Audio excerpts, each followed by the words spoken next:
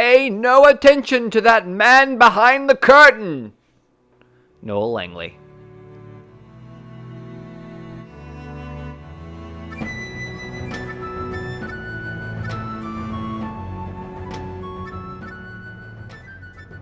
Bending, Not Breaking. Season 2, Episode 10. The Library.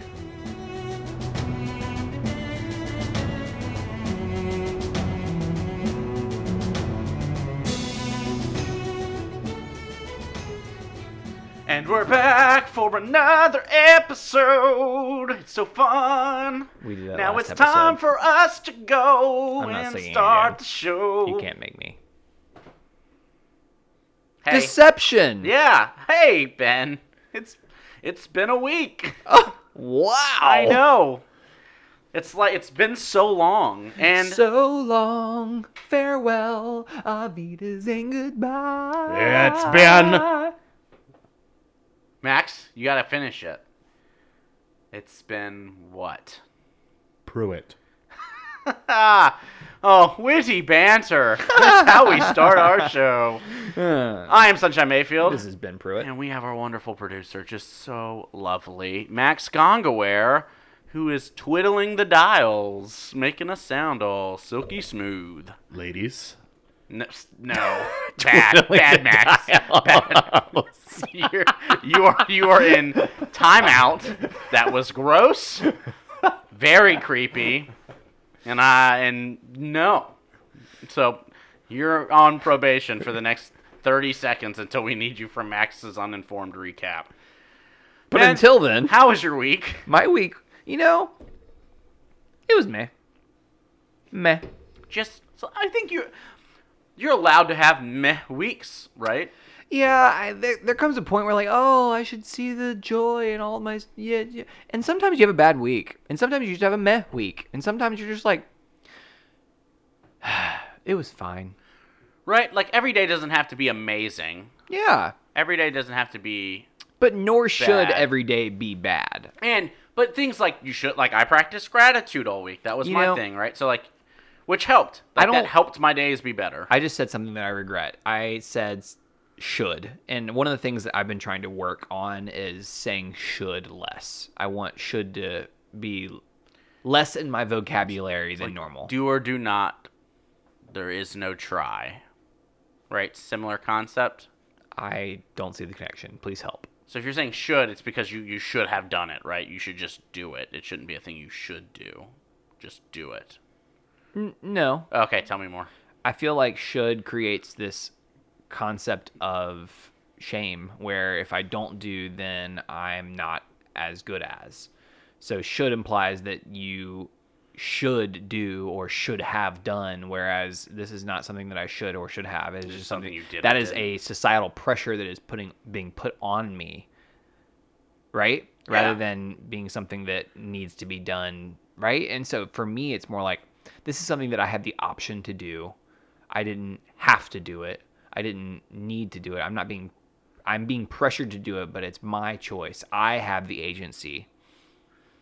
Yes. I think should is a societal What if you pressure should, what if and it is societal deception. But what if it's a value thing, like your own personal, like you should have treated that person with compassion. Like you might not be a bad person, it might not equal shame because you didn't do that, but you can look back on it and say. But me saying you should have done this, how does that make you feel? I'm saying you saying that to yourself. Regardless Yeah. where it's coming from, you should have done something is a pressure that I don't know that I want to put on that. I think like anything else, this is the way that you say it. Like I think to myself, you know what, I should have done that and I didn't, and I need to do that next time. I think that's fair without. Could you not have said, "Wow, I could have done that, and I wish I had. I didn't, and I will next time." What's the difference? I think the difference is the mental story that happens when people are saying should, right? Should is something that creates shame, whereas the other language isn't. And I think what's the difference between, oh, I am a bad person versus I did something bad? I disagree. I think you can say I should have done that, and I'm not a bad person because I didn't. That was a choice I made. I just didn't make a choice that I should have made. think for me, the story is different. Fair. And I wonder if that's true for other people. It might be. Is it true for you? Tell us in a voicemail. Yeah, and we have a voice memo this week, Oh, that's true. We do. which I love. Thank y'all for listening Rising to to our the requests and challenge. rising to the challenge. We really appreciate that. But before we do that, it is time to talk about this episode of The Library through the lens of whoosh, deception. What was that sound? Whoosh. Yeah, but why? I'm over here, and then whoosh, I'm What is- somewhere else. What is wish deception? It's like a whoosh. A whoosh. Yeah, it's like but a what- cloud of smoke. Like, here I am. Whoosh, I'm over here now. I don't- Whoosh, I'm over on this side now. I don't get it. I'm deceiving you. Misdirection. Cool. Yeah. Cool. Is this a Citizen Cope song? What? Misdirection, deception. The sun's gonna rise. No. Whoosh. Did you just say contraception? No. So, anyways, Max, you are now out of timeout. And it is time for your uninformed recap. Recap. Recap. I meant Let the Drummer Kick. Recap. Let the Drummer Kick is the song I was thinking of. Okay. Oh. Max, are you ready for your scenes and your key phrases? Sure. Okay. Scene 1. Aang plays a wooden flute and gophers sing along. The last scene is the gang escapes from the library and realizes that Appa has been stolen. Your key phrases / words are knowledge, advantage, lying, battle tactics, and owl spirit. You should also know the episode is called The Library. Yeah. I've said that several times. Yeah, I've been listening. Yeah. Are you ready? Do you need any other things said again? No, this is going to be great. Okay. And you have 61 seconds. Away 61. we go. All right, so the episode of The Library, of course, begins with Aang playing a wooden flute and gophers sing along. And then in the middle of the episode, this flute playing provides the gophers with knowledge, and they're able to take advantage of that knowledge that they now have of the wooden flutes. But so they have the knowledge, but they choose they don't want to give anybody else the knowledge. 30 seconds. So they decide they're going to start lying about the knowledge that they have, which is an interesting battle tactic. So the battle tactic, it's of course it's a battle against groundhogs. But 10 fortunately, seconds. the knowledge that they gained from the wooden flute was about owl spirits, and they're lying about the owl 3, spirits, and 2, the gang escapes from the library and 1. realizes that Appa has been Stop. stolen. That was so well timed. Perfectly timed, some might say. All right. I'm going to give it a D. This was probably one of the most far off synopses that you have given, Max. You'd think I'd be getting better at this. You would think. I would think. Maybe you should just watch an episode. No, See, thank there's you. that word should. You're pressuring him. How dare you? I wish you would watch an episode. No, thank you. Ben, you're up. Deception! Are you ready? Wait, what am I doing? You've got 30 seconds. Okay. On your mark. Get set. Go! Once upon a time, in a land far, far away, Aang and the gang decided to go on many vacations. They decided they wanted to go to an ice oasis in which there was a giant ice thing and everything was super cool. And then they went and then it was super underwhelming. 15 seconds. They found a scholar. He was like, oh my god, there's this library in the desert. And then they went to the library in the desert and then they found, oh my god, Wan Chi Tong, an owl spirit. And they were like, oh my god, let's find information. And he was like, 5, no. 4, and he was like, 3, okay, find it. And 2, then they were like, oh my god, we 1. found it. And he was like, no. Honestly, perfect. I mean, I masked the last 5. I needed 5 more seconds, and I would have nailed it. Sure. So, lots of lie. Well, not even a lot. Just like one big lie. There's more than that. There's more. There's way more deception, than that. But So let's talk about deception in the first place, right? So I was doing some research, right?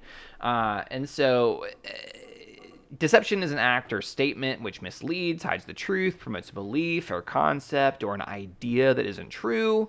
It's often done for personal gain or advantage, but not always. That's implied. It's also done for other reasons. It can involve dissimulation, propaganda, sleight of hand, distraction, camouflage, concealment. There's just so many different things that deception can come from. And I find that I was debating between two quotes at the beginning, and so I opted for The Wizard of Oz, obviously. So pay no attention to that man behind the curtain. That's from The Wizard of Oz. What? Yep. And so he's the old guy is like, oh my god, he's doing all these things, and there's this big projection of the wizard, and they're like, oh my god, the wizard, and then they see this man behind the curtain. He's like, oh my god, the curtain comes undone because Toto, the dog, pulls it back. I felt the rains down in Africa. Different Toto. And then, like, he's like, oh my god, the curtain, and he tries to pull it back and says, pay no attention to the man behind the curtain. And so that's like a form of deception. He's like, don't pay attention to what's the thing that is guiding the deception.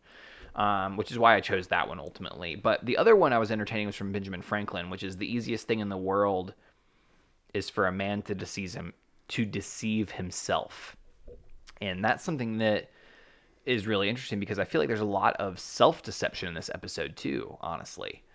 So I think that'll be interesting to kind of dive into. Yeah, so I think there's deception from the stories we tell ourselves as well as deception from the things we tell others. Intentionally or unintentionally. Interesting. Well, the part that I researched here was why do we lie? Well, why do we lie, Sunshine? And ultimately, according to Psychology Today, which is becoming a fun little resource, Seth Slater ultimately just brings it up to its safety. A lot of the times, majority of the times, we as people lie as a safety mechanism. That makes perfect sense. Similar to the way that animals do it. And he actually, one of the things that animals lie? He brought up the killdeer, which is a medium-sized shorebird that nests in shallow depressions on the ground. To protect their eggs from predators, they will actually fake injuries and like limp and drag their wing on the ground as they walk away from a nest to lure their predator away. And then when they get far enough away and the predator like jumps at them, they then fly. So that way it lures away from the... It's like similar to a possum playing dead. Yes. So was a cool little thing to look at. But ultimately, we lie in moments, and I think you'll see it in this episode where it's we need this thing for our protection or perceived protection. And so you see a lot of moments of lying due to safety or the need to feel safe. I really love that element because I'm not against lying. Honestly, like my values do not say that I cannot lie. Well, and there's so many moments where, especially when you think of it from a safety measure, that it might be important to lie. Yeah, exactly. Right? Right? To do the right thing, you might need to lie. And I value honesty, like, highly. I truly do. I think honesty is a really important character trait. And I think that lying is also important in a lot of real ways. And so it's really just very gray, shades of gray here, for sure. Yes. And so is lying wrong? I guess it depends on what the lie is. Yeah, absolutely. You know what? Who you're talking to? Do you feel safe talking to that individual? Well, and it's the simple thing, like the lie that we tell everyone every day is like, oh, how was your day? It was good. It was good. When, like, it's just so, I am so uninterested in having that conversation that it's easier to say, oh, it was fine. It was good. I enjoyed it. Like, the one line that ends it is like, I'm ending this conversation because I'm uninterested in having it. Which is interesting because I think that I will have that answer with some people, and with other people I might be a little. It was fine. It wasn't great. Like, so based off your intonation more than anything. Well, but even just based off of like, who am I talking to? Am I cool with diving in a little bit more with why I didn't or did enjoy my day, Or is it someone that like, yeah, you are not interested or perceived like you are not really interested in this in the response that I have. You're asking out of a courtesy, and thus I don't really want to give you an answer. Versus, do I want to have this conversation and I'm not in a place where I want to? Or, no, I feel like I'm down to have this conversation, and I feel like you genuinely asked because you want to know.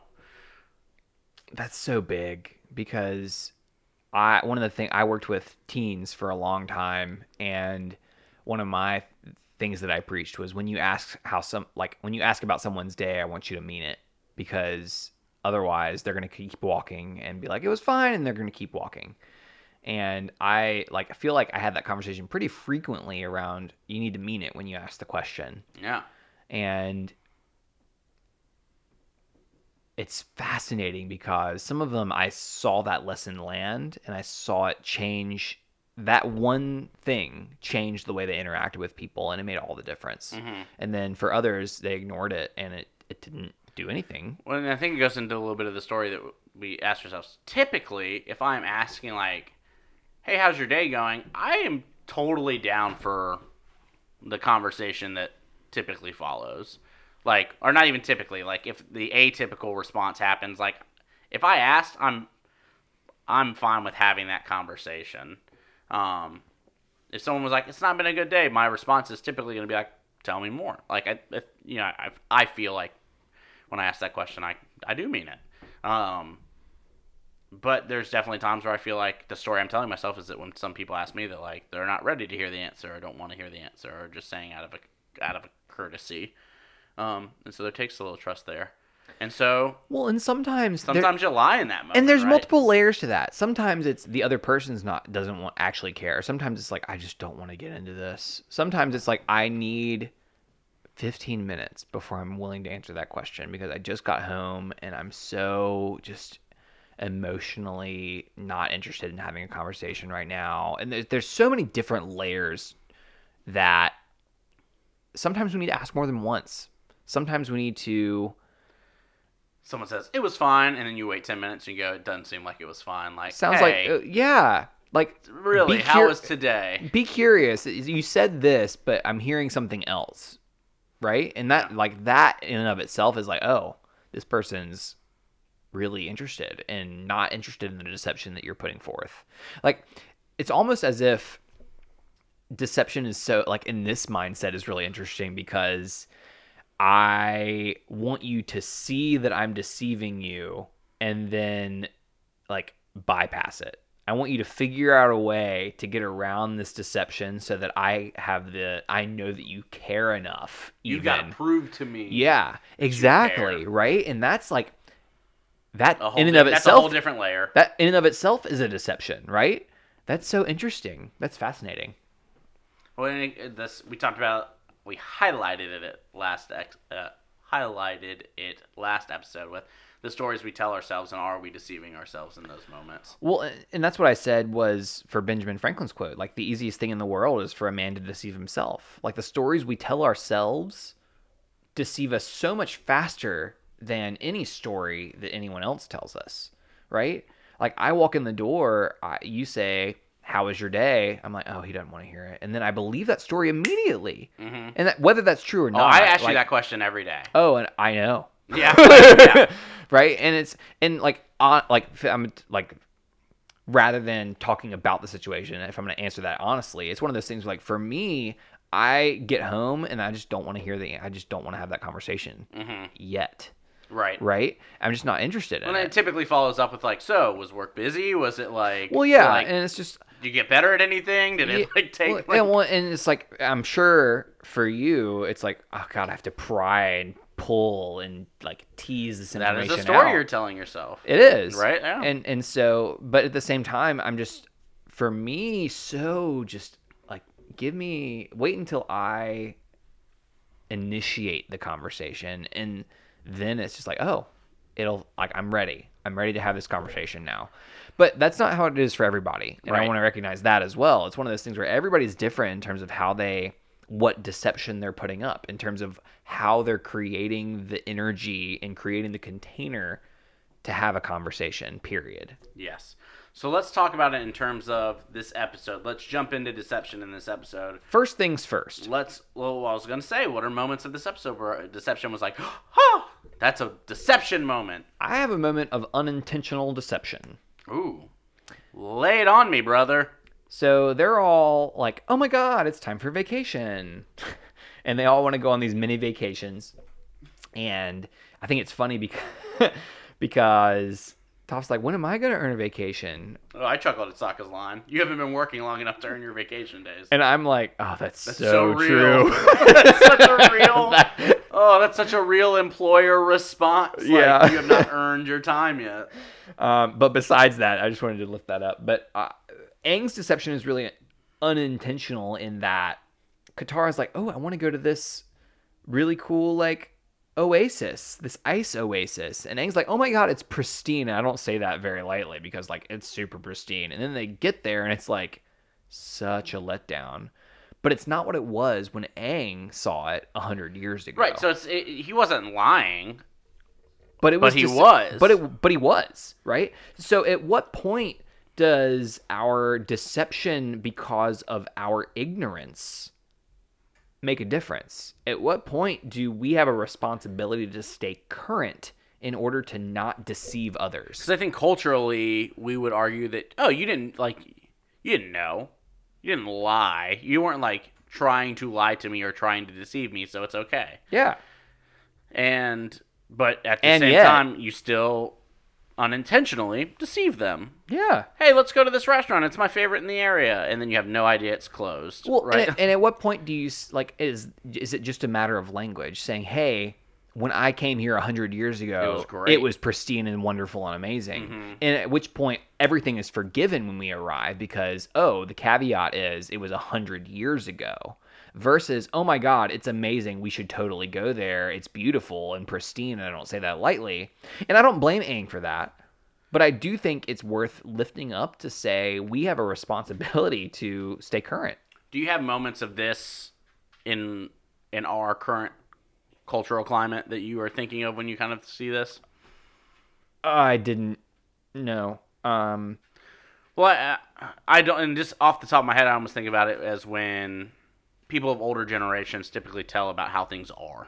Oh yeah, that's a good example. And so, like, that's what made me think of is that, like, oh, that doesn't exist, or that doesn't happen because of your privilege. Well, they've that never you didn't experienced see it, right? Yeah, you've never seen it or experienced it. So, this is not a slight on my mom, right? This is so I want to be very highlight. But we were having a conversation about the KKK existing in North Carolina, and she was like, "Oh, they aren't still around." No, facts. It's around. Yeah, and so, like, but, like, she wasn't trying to lie to me. She wasn't trying to discredit. Like, she just genuinely believed that that didn't exist anymore in the way that it existed in the past. And so it took a moment for her to be like, what? What do you mean there's an organized one 20 minutes from you? And I'm like, yeah, like, that's a thing that people know about. And so I that's kind of what it brought up for me was this moment of there was no malintent, there was no interest, but it was not having all the facts and speaking without them. Well, and there's in my first psychology class, AP Psychology, in my junior year of high school, there was a test that we took that was more like a informational thing, but it's essentially, what are the things that you're 98% about? You are 98% sure that this is true.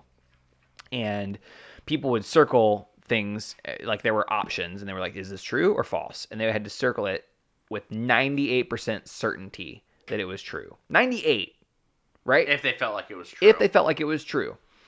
And everyone just completely bombed. Because everyone's assumption of like 98% is... Yeah, I'm 98. I'm fine with being 2% wrong. 98% sure. And everyone was more like 40% right. And it was one of those things where that's such a huge deal because everyone's pumping through on Facebook and on Twitter and spouting what they perceive to be facts when really it's alternative facts. And they're saying these things that they perceive to be true, and they're just not. And people believe them, right? Mm-hmm. And we have to cite our sources. And if we don't, then we are creating a system in which perpetuates ignorance and perpetuates things that are false. The spiral of misinformation. Yes. And it's incredible how susceptible we are to this false information. Weirdly enough, that makes me think just of a couple weeks ago, when it was reported about Kobe Bryant's death, is how much was reported before it was even known. Yeah. And so we're sitting at a table with a group of friends where literally every person pulled up a different report of what had happened.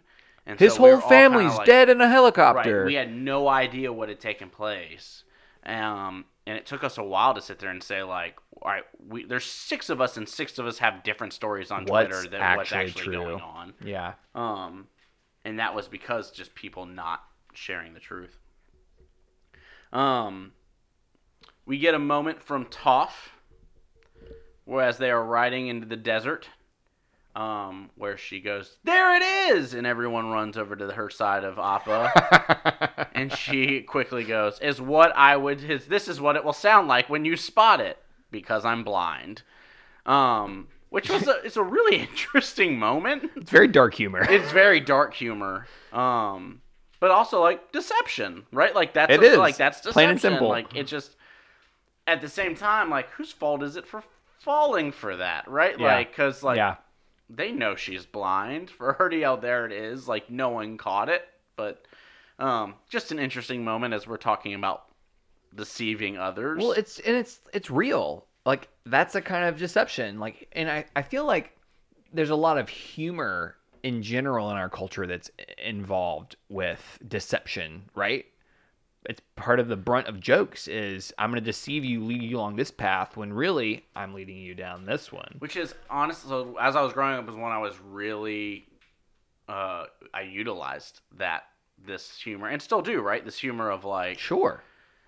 one of my favorite gags to do is to mischaracterize people in beloved fan bases of lore. So, like, love to say that Dumbledore's from, The Lion, the Witch, and the Wardrobe. What? Love to say that, You're wrong. The Hobbit was in the cinematic universe of Harry Potter. Star Trek and Star Wars are interchangeable. Vividly remember walking into movies. People get angry, and people get so mad about it, and yet I do it all the time. And even thinking Just on it, like, for the kicks. I so much dislike that when people do it to kids, and, like, because with sarcasm and everything else, it is based under, ha ha ha, you're dumb, and you should feel dumb for not knowing that I was joking. Which, like, thinking on it How does right that make now you is, feel? like, not good. Yeah. Well, again, Like, I've talked to you about this not before, good. right? I have a problem with humor. Like, I don't like watching stand-up comedy because it makes me feel uncomfortable. Because a lot of the times, the humor is rooted in someone else feeling someone dumb. else's feeling dumb, someone else's feeling like they are a bad person, someone else feel like it's rooted in racism, it's rooted in jokes that are not culturally acceptable. And that's what makes them funny, is because people are like, "Oh, that's uncomfortable. I need to laugh now because it's uncomfortable." Well, even in movies that aren't, like, funny by nature, but have moments where you see that people are feeling uncomfortable. Like, there's a moment in the movie Moonlight where people are laughing in the theater, and I vividly remember, like, this isn't funny. Like, that person is in pain, but what it is that laughter is a safety mechanism of, I don't want to feel this right now, and so I'm going to laugh so that I don't have to engage with the discomfort. Well, it's interesting. Like, one of the prerequisites for laughter is safety. You have to feel safe. You have to feel safe in order to laugh. Or laughing is a way to, like, create a safe space. Well, and like, prerequisites in a sense that, like, in general, like,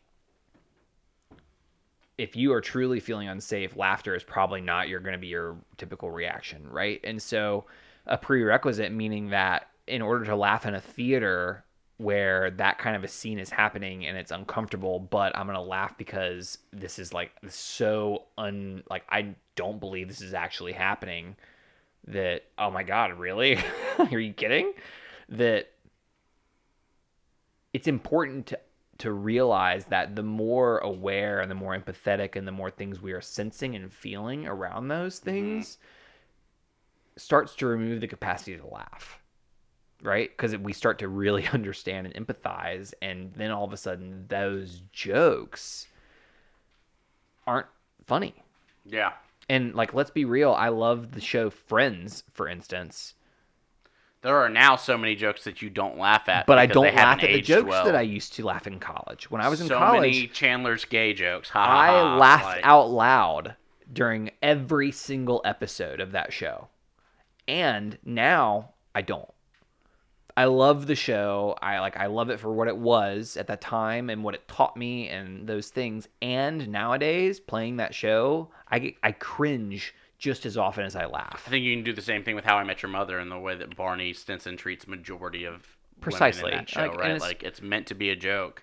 And then you realize, like, no, that's pretty bad. Like, that's not okay. Yeah, and one of the things I love about this show is it's really it ages awesome. well. It ages so well. It's so great.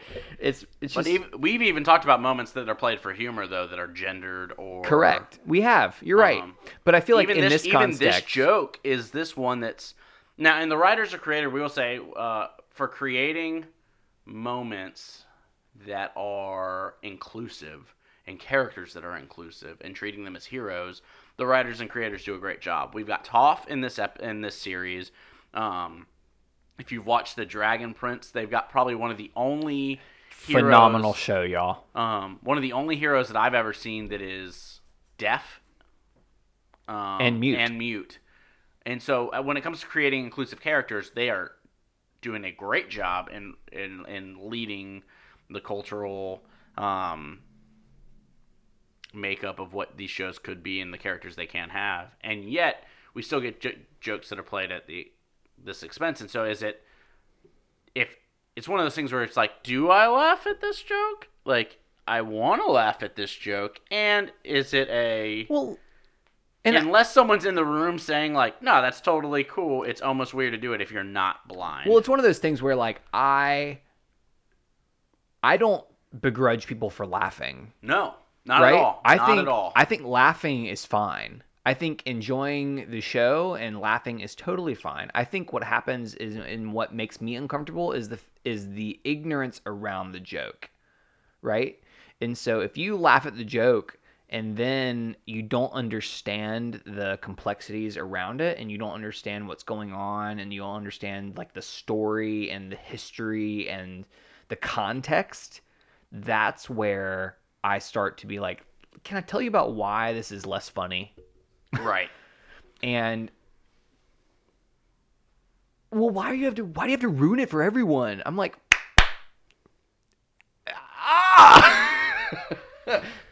oh man, I don't even have a good response for that. So we got moments of deception. Do you have a good response to that? Send us a voicemail at thearchive@gmail.com.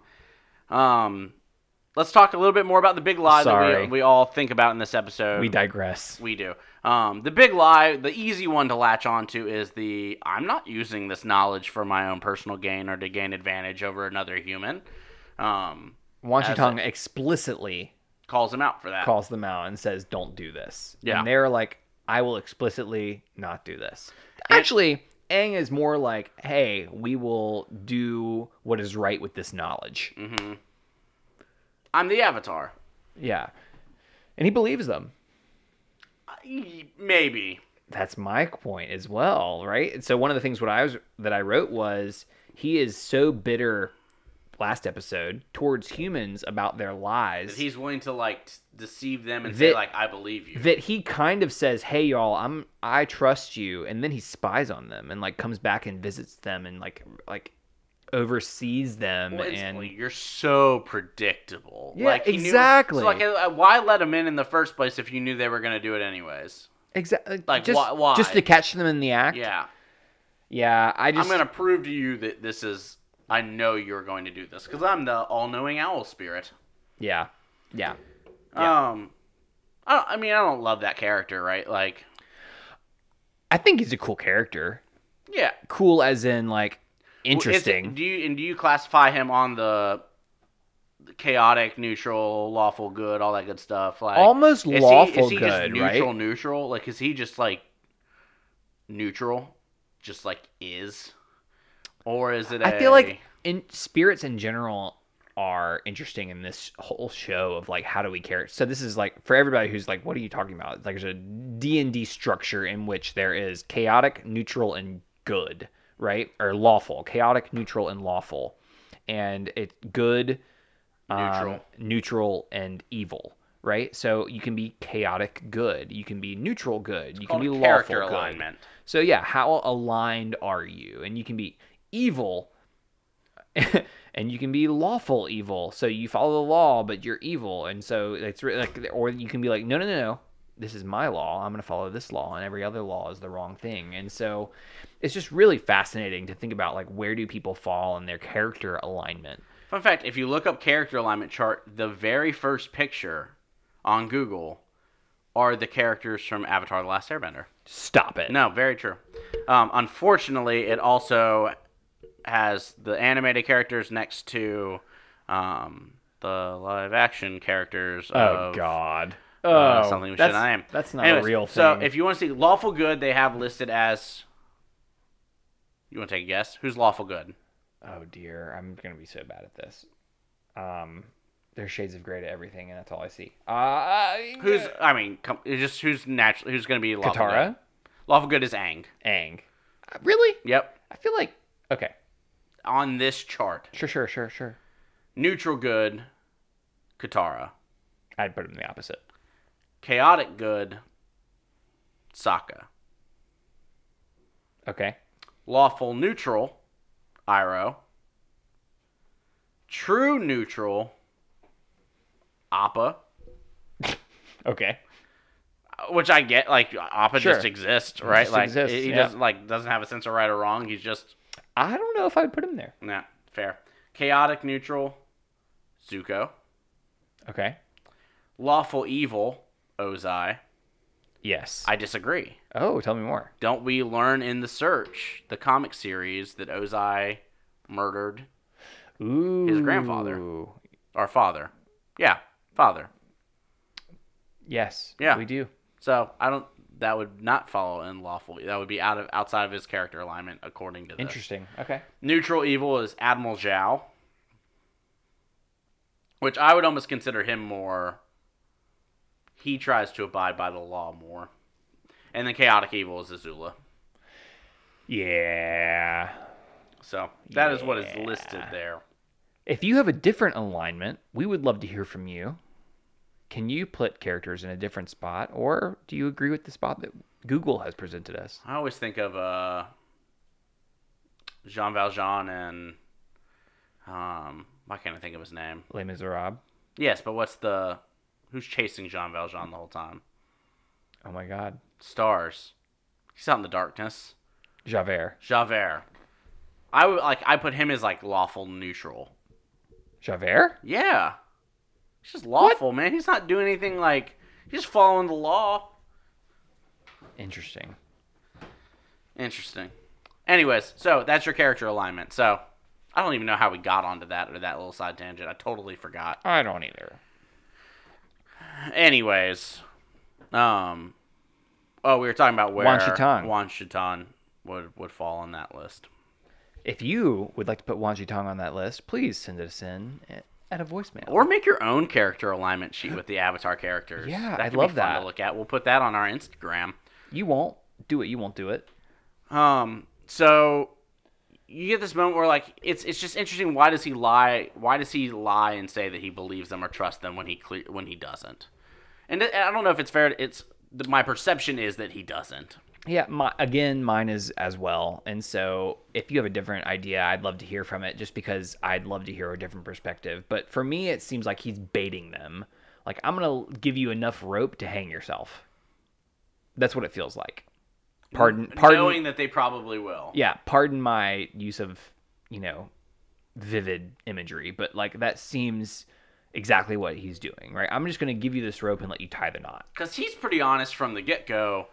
Humans are only interested in learning things to get the edge on other humans. Yeah. Like, he is saying it from the get-go. It sucks because it feels like that's true based off what's happening. But what we're, like, let's look at that's layer 1. But layer 2 is they're doing this for what is the greater good, if you will.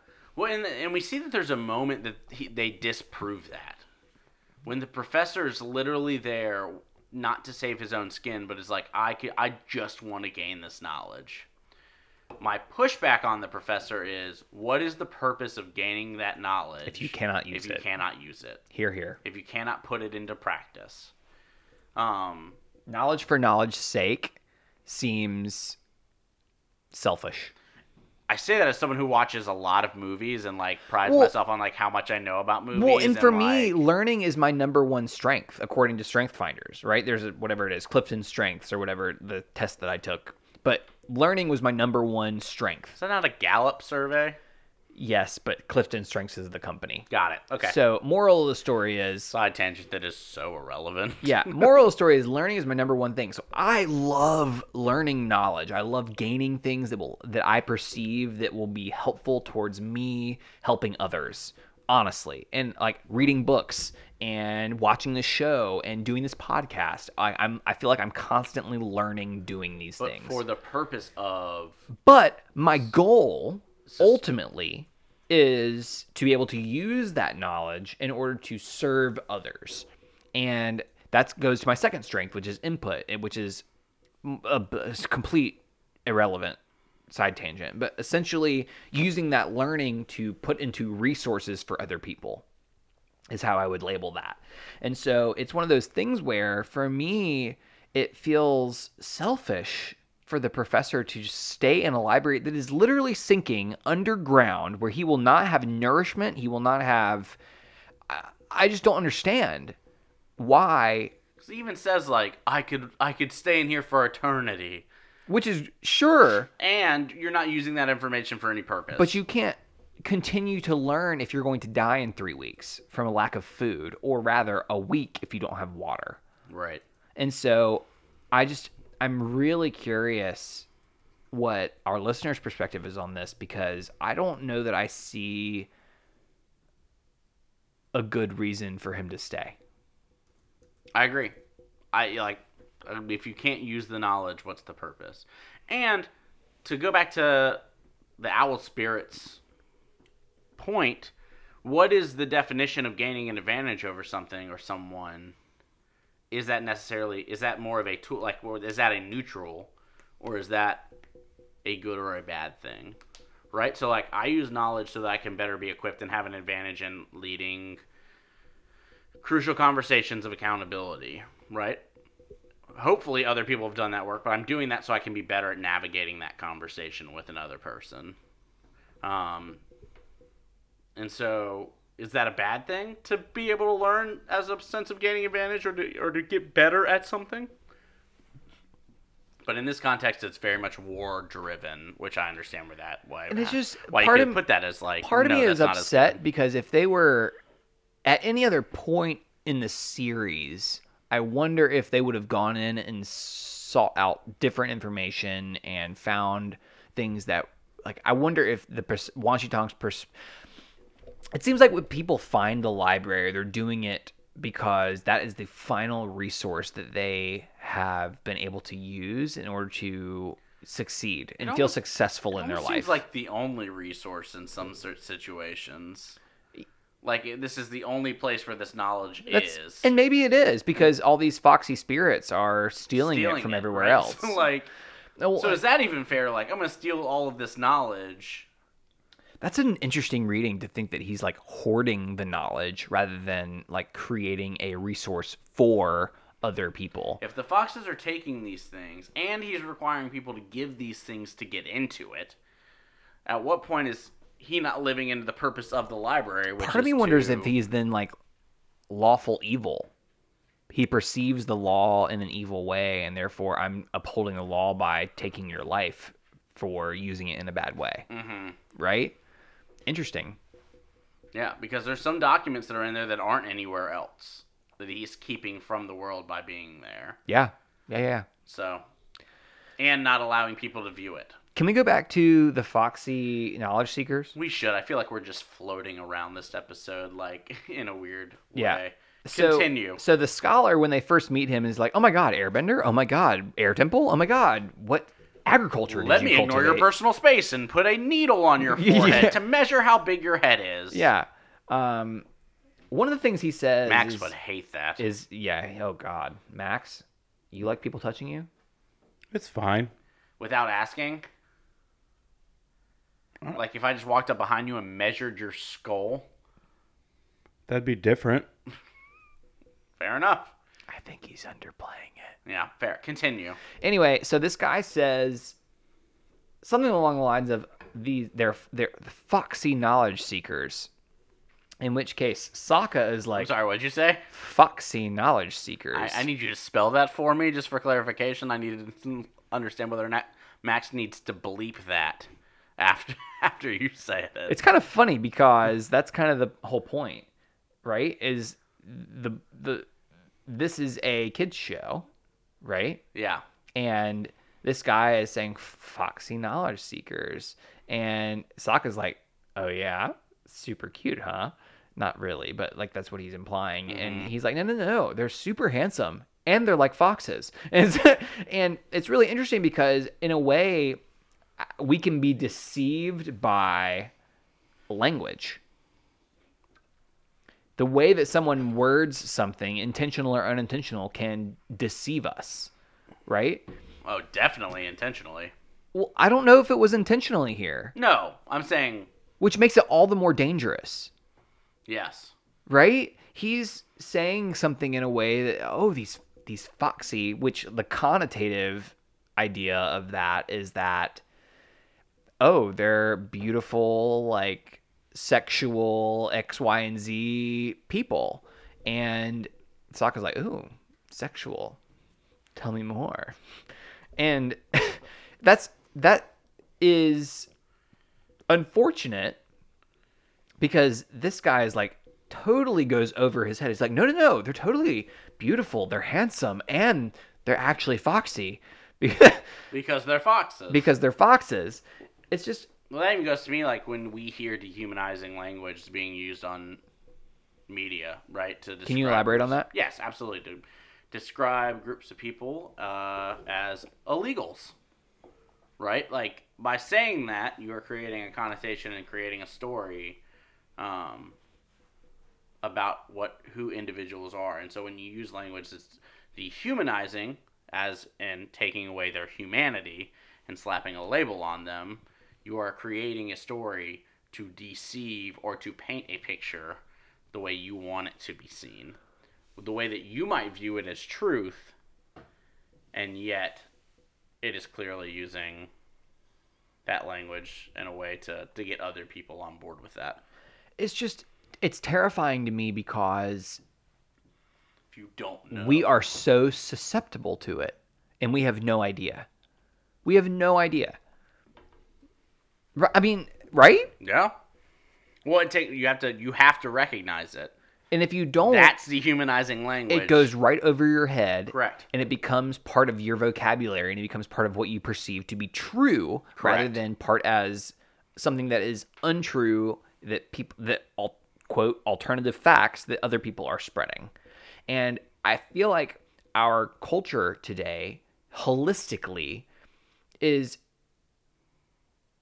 unprecedentedly susceptible to this type of deception, to the deception of language and the words that we choose to describe. And I feel like honestly, we are doing a greater service to the world by enhancing our vocabulary. We were all taught sticks and stones can break our bones, and words can't hurt us. And the reality is, They Yes, can. absolutely they It can. absolutely Language can. is important. Language is important. Words are important. And the way that you phrase things are important. The way that tone is important.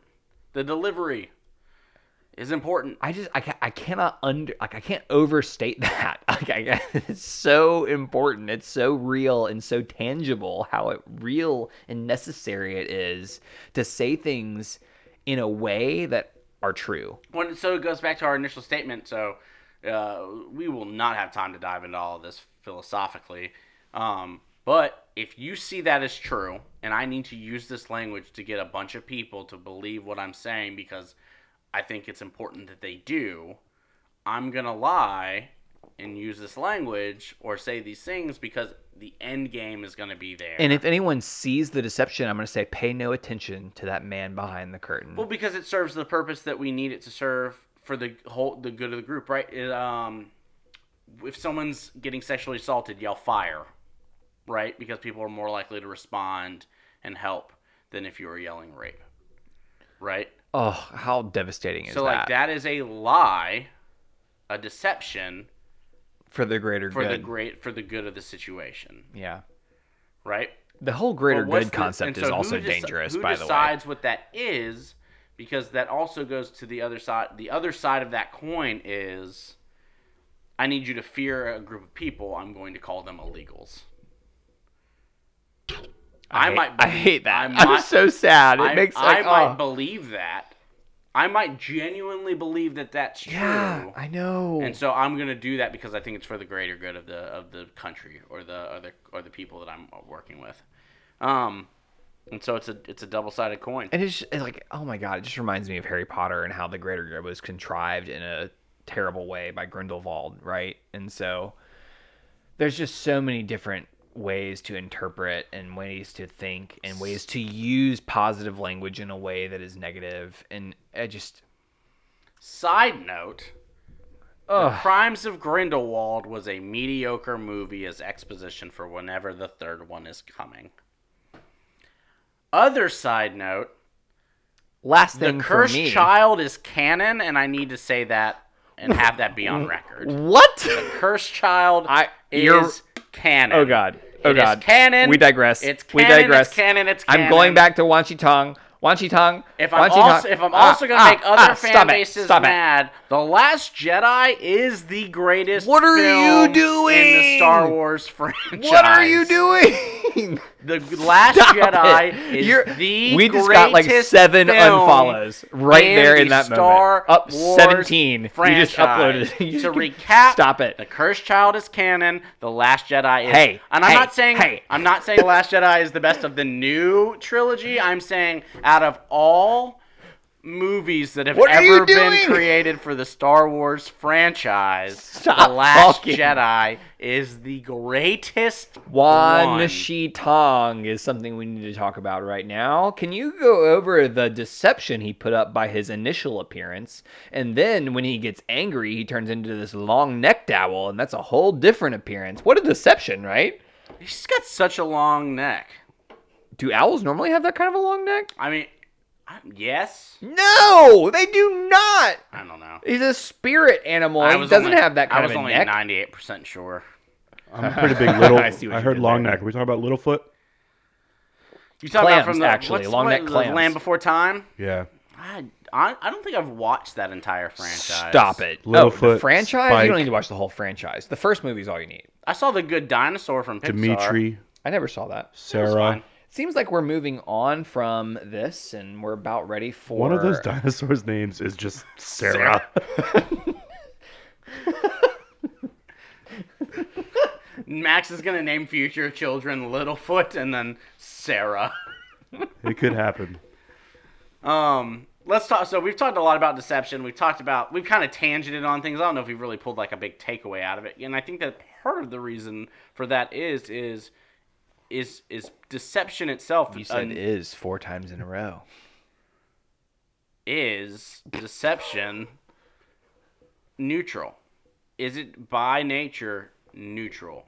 It's good when it's required for safety. It's evil when it's used in a way to get people to do your thing for your own personal benefit and gain. What's the takeaway? After watching this episode, what's the takeaway on Deception? Because honestly, I'm fine with everything the way that it plays out from a sense of what the gang does.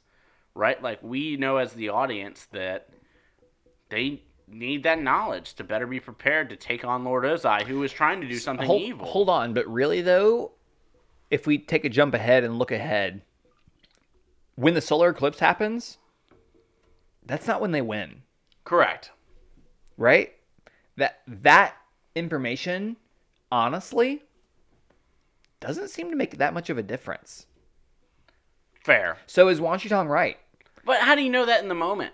We don't, right? And that's the interesting point. What if it was though. about, like, hey, by the way, But the way to defeat Fire Lord Ozai is to take away his bending. But the problem is we have hindsight, right? We have hindsight knowledge. We've seen the whole series. We've seen all of this. We know that episode is like 5 from the end.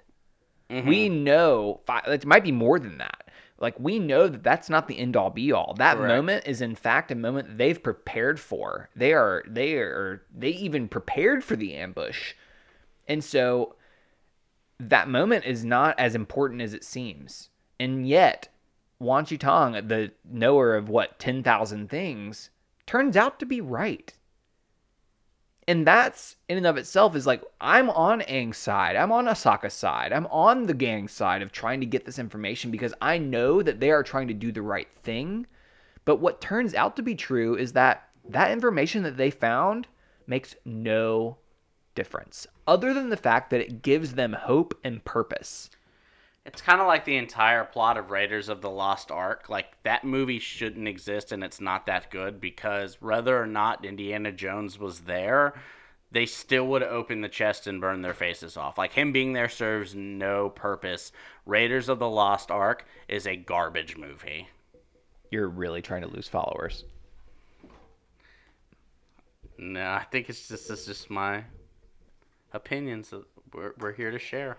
Y'all, I really want to hear your perception of deception. I really want to hear, when is it okay to lie? When is it okay to deceive? And when is it not? And because, frankly, I haven't solved the riddle yet. And I'd love to hear more information to help me get there. Yeah. This might not be the only time we use deception as a lens. There might be another great episode. And honestly, if out of all the lenses that we picked to redo, which is none of them now, that might be one worth doing to dive even more into our feelings of deception. Maybe. We've got a voicemail We do! that we should listen to. Is there anything else that we need to talk about on this episode? I think I hit everything I wanted to hit. Yeah. I feel good. We skipped the end. Tell me more. Oh, I don't want to talk about that. Was there deception there? No. Honestly, I don't know. Like, the Sandbenders pretty much did it straight up, and Toph tried so hard to fight for Appa and save the gang at the same time. Well, she was torn between a rock and a hard place, right? Or rather, no hard places, because she chose the hard place, which was trying to make sure that the save library the gang or save Appa. the entire gang, or save Appa.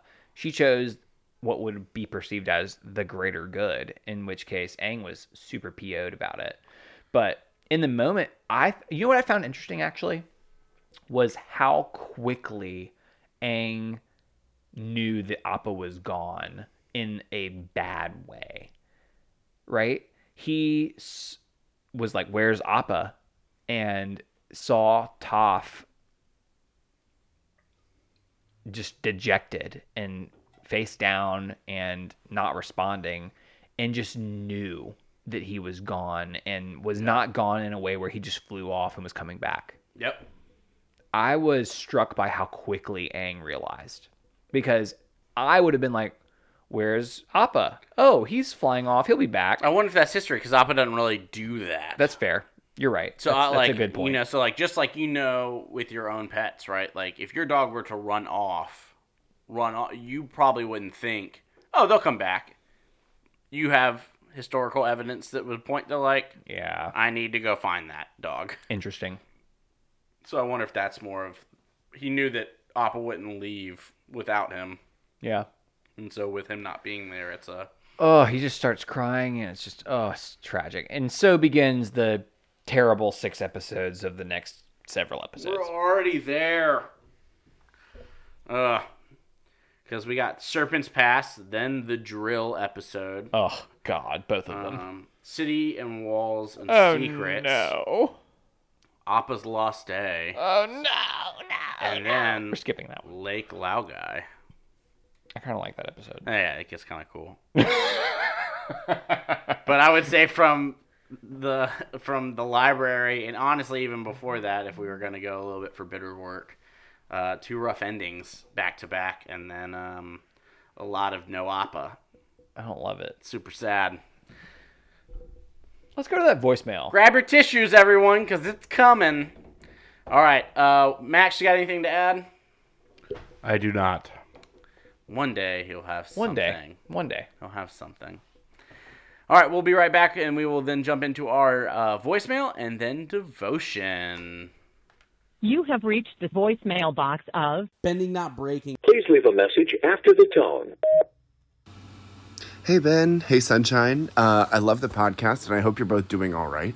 So I recently left my job and it was jarring to realize how much of my identity was wrapped up in my employment or my career.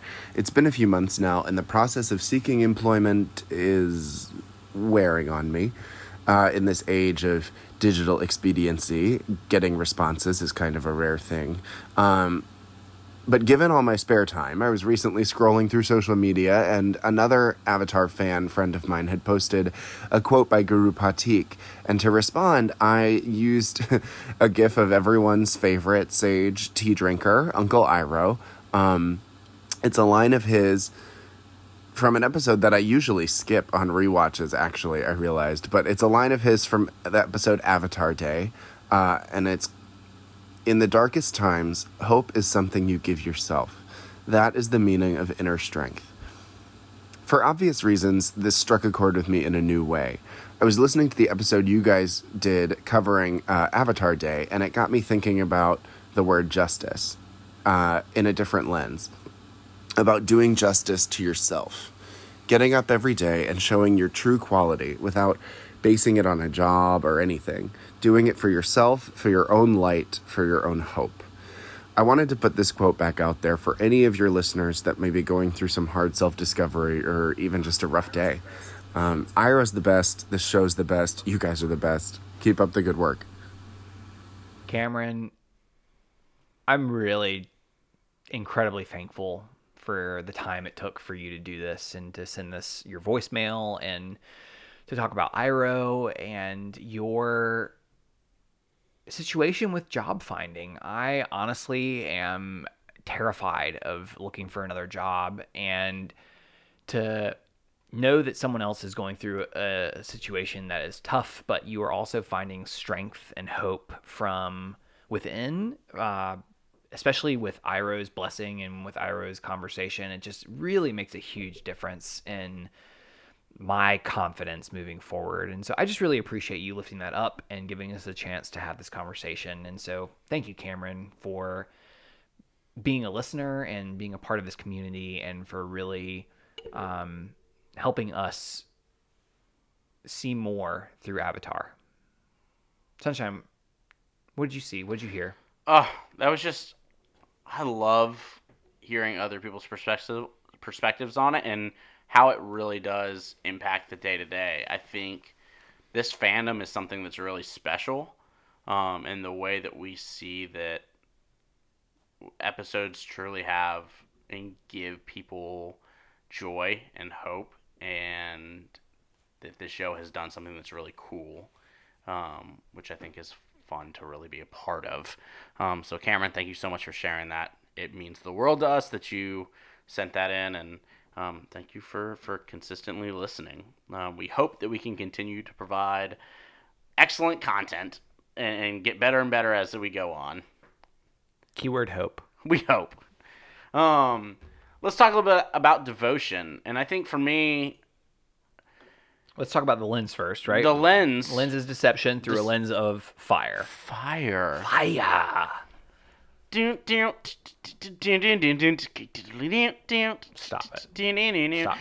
now.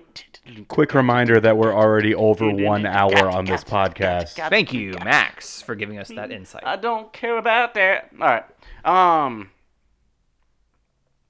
So fire. When we talk about deception, we almost talked about it like we talk about fire, right? In some ways, shapes, and forms, when it's controlled, it can be warming. It can provide safety. It can provide comfort. And then sometimes, when it's not controlled, it can be incredibly destructive. Ooh, I love that. And so for me, it's recognizing the times that I am deceptive and what purpose is there for, and having intentionality behind that. Is it for a warming sense, or are there times that I'm doing it that are causing destruction? And if I am working to be aware of that, that will help me gain a better understanding of what it means to be deceptive, and is that a good or bad thing? Yeah, that's so interesting, because mine was similar in a way, because I wanted to think about fire in its different stages. So like when you are building a fire and you're building the wood and you're creating the kindling and then the base layers, etc., and then you light it, it's very fragile. It might not stay lit. But later on, once the embers are hot and you have a bunch of hot embers, and it's much harder to put out, right? And so I want to think about my deception in that way, and mostly my awareness of deception in that way. I want to hear better. And what I mean by that is, when someone asks me how my day is, I want to be a better listener, in that I want to hear when someone genuinely wants to hear the answer. I want to maybe even clarify and say, hey, tell me, like, are you, almost even asking, are you genuinely interested in that answer, or are you just asking to be polite? And I want to be more perceptive, and want to be more mindful, essentially, around people's asking that question. And when someone asks me, I want to answer in a way that reflects how they want to be responded to. If someone genuinely wants to hear an answer, I want to do a better job of giving them that answer and letting them know how I feel. And that being said, if I'm not up to it, I want to be confident and stand my ground and feel more bold, as fire is, around not answering, and be like, instead of saying I'm fine, maybe saying I'll talk to you soon, or I will answer that in a few minutes. I'm not ready yet. Just being more honest with my answer, rather than being deceptive or being more aware of how they want to be responded to. That's kind of how I'm feeling. Awesome. What are you all going to do this week? Let us know at thearchive@gmail.com. Follow us at BNB_pod on Twitter and Instagram. And we've got some podcasts to highlight. If you are a fan of the lenses that we do here and want to hear a way to talk about those that does not involve Avatar, make sure you follow the Vespers Project, also on Spotify, Apple Podcasts, Stitcher, wherever you listen. Love to see you listen. That is featuring the one and only Ben Pruitt. And then if you are interested in movies, film, television, music, all that good stuff, the Arc of E podcast is a home base for all of that, also on Stitcher and all the places that you listen to podcasts. So the Arc of E podcast is a wonderful thing to go listen to, and make sure that you just have some fun. They do a lot of top 10 lists and talk about things that they've recently saw, and that's with our executive producer, Noah Blanchard, and typically his brother, Gavin Blanchard. And so make sure you go listen to the Blanchard brothers over at the Arc of E podcast. Thank you all so much for spending time with us. I've been Sunshine Mayfield. This has been Pruitt. And this is Bending Not Breaking. And remember, Harry Potter and the Cursed Child is canon. Harry Thank you Potter for and the listening. Sacred Text is an excellent podcast. Just to delete what he just said. Okay, goodbye. Bye.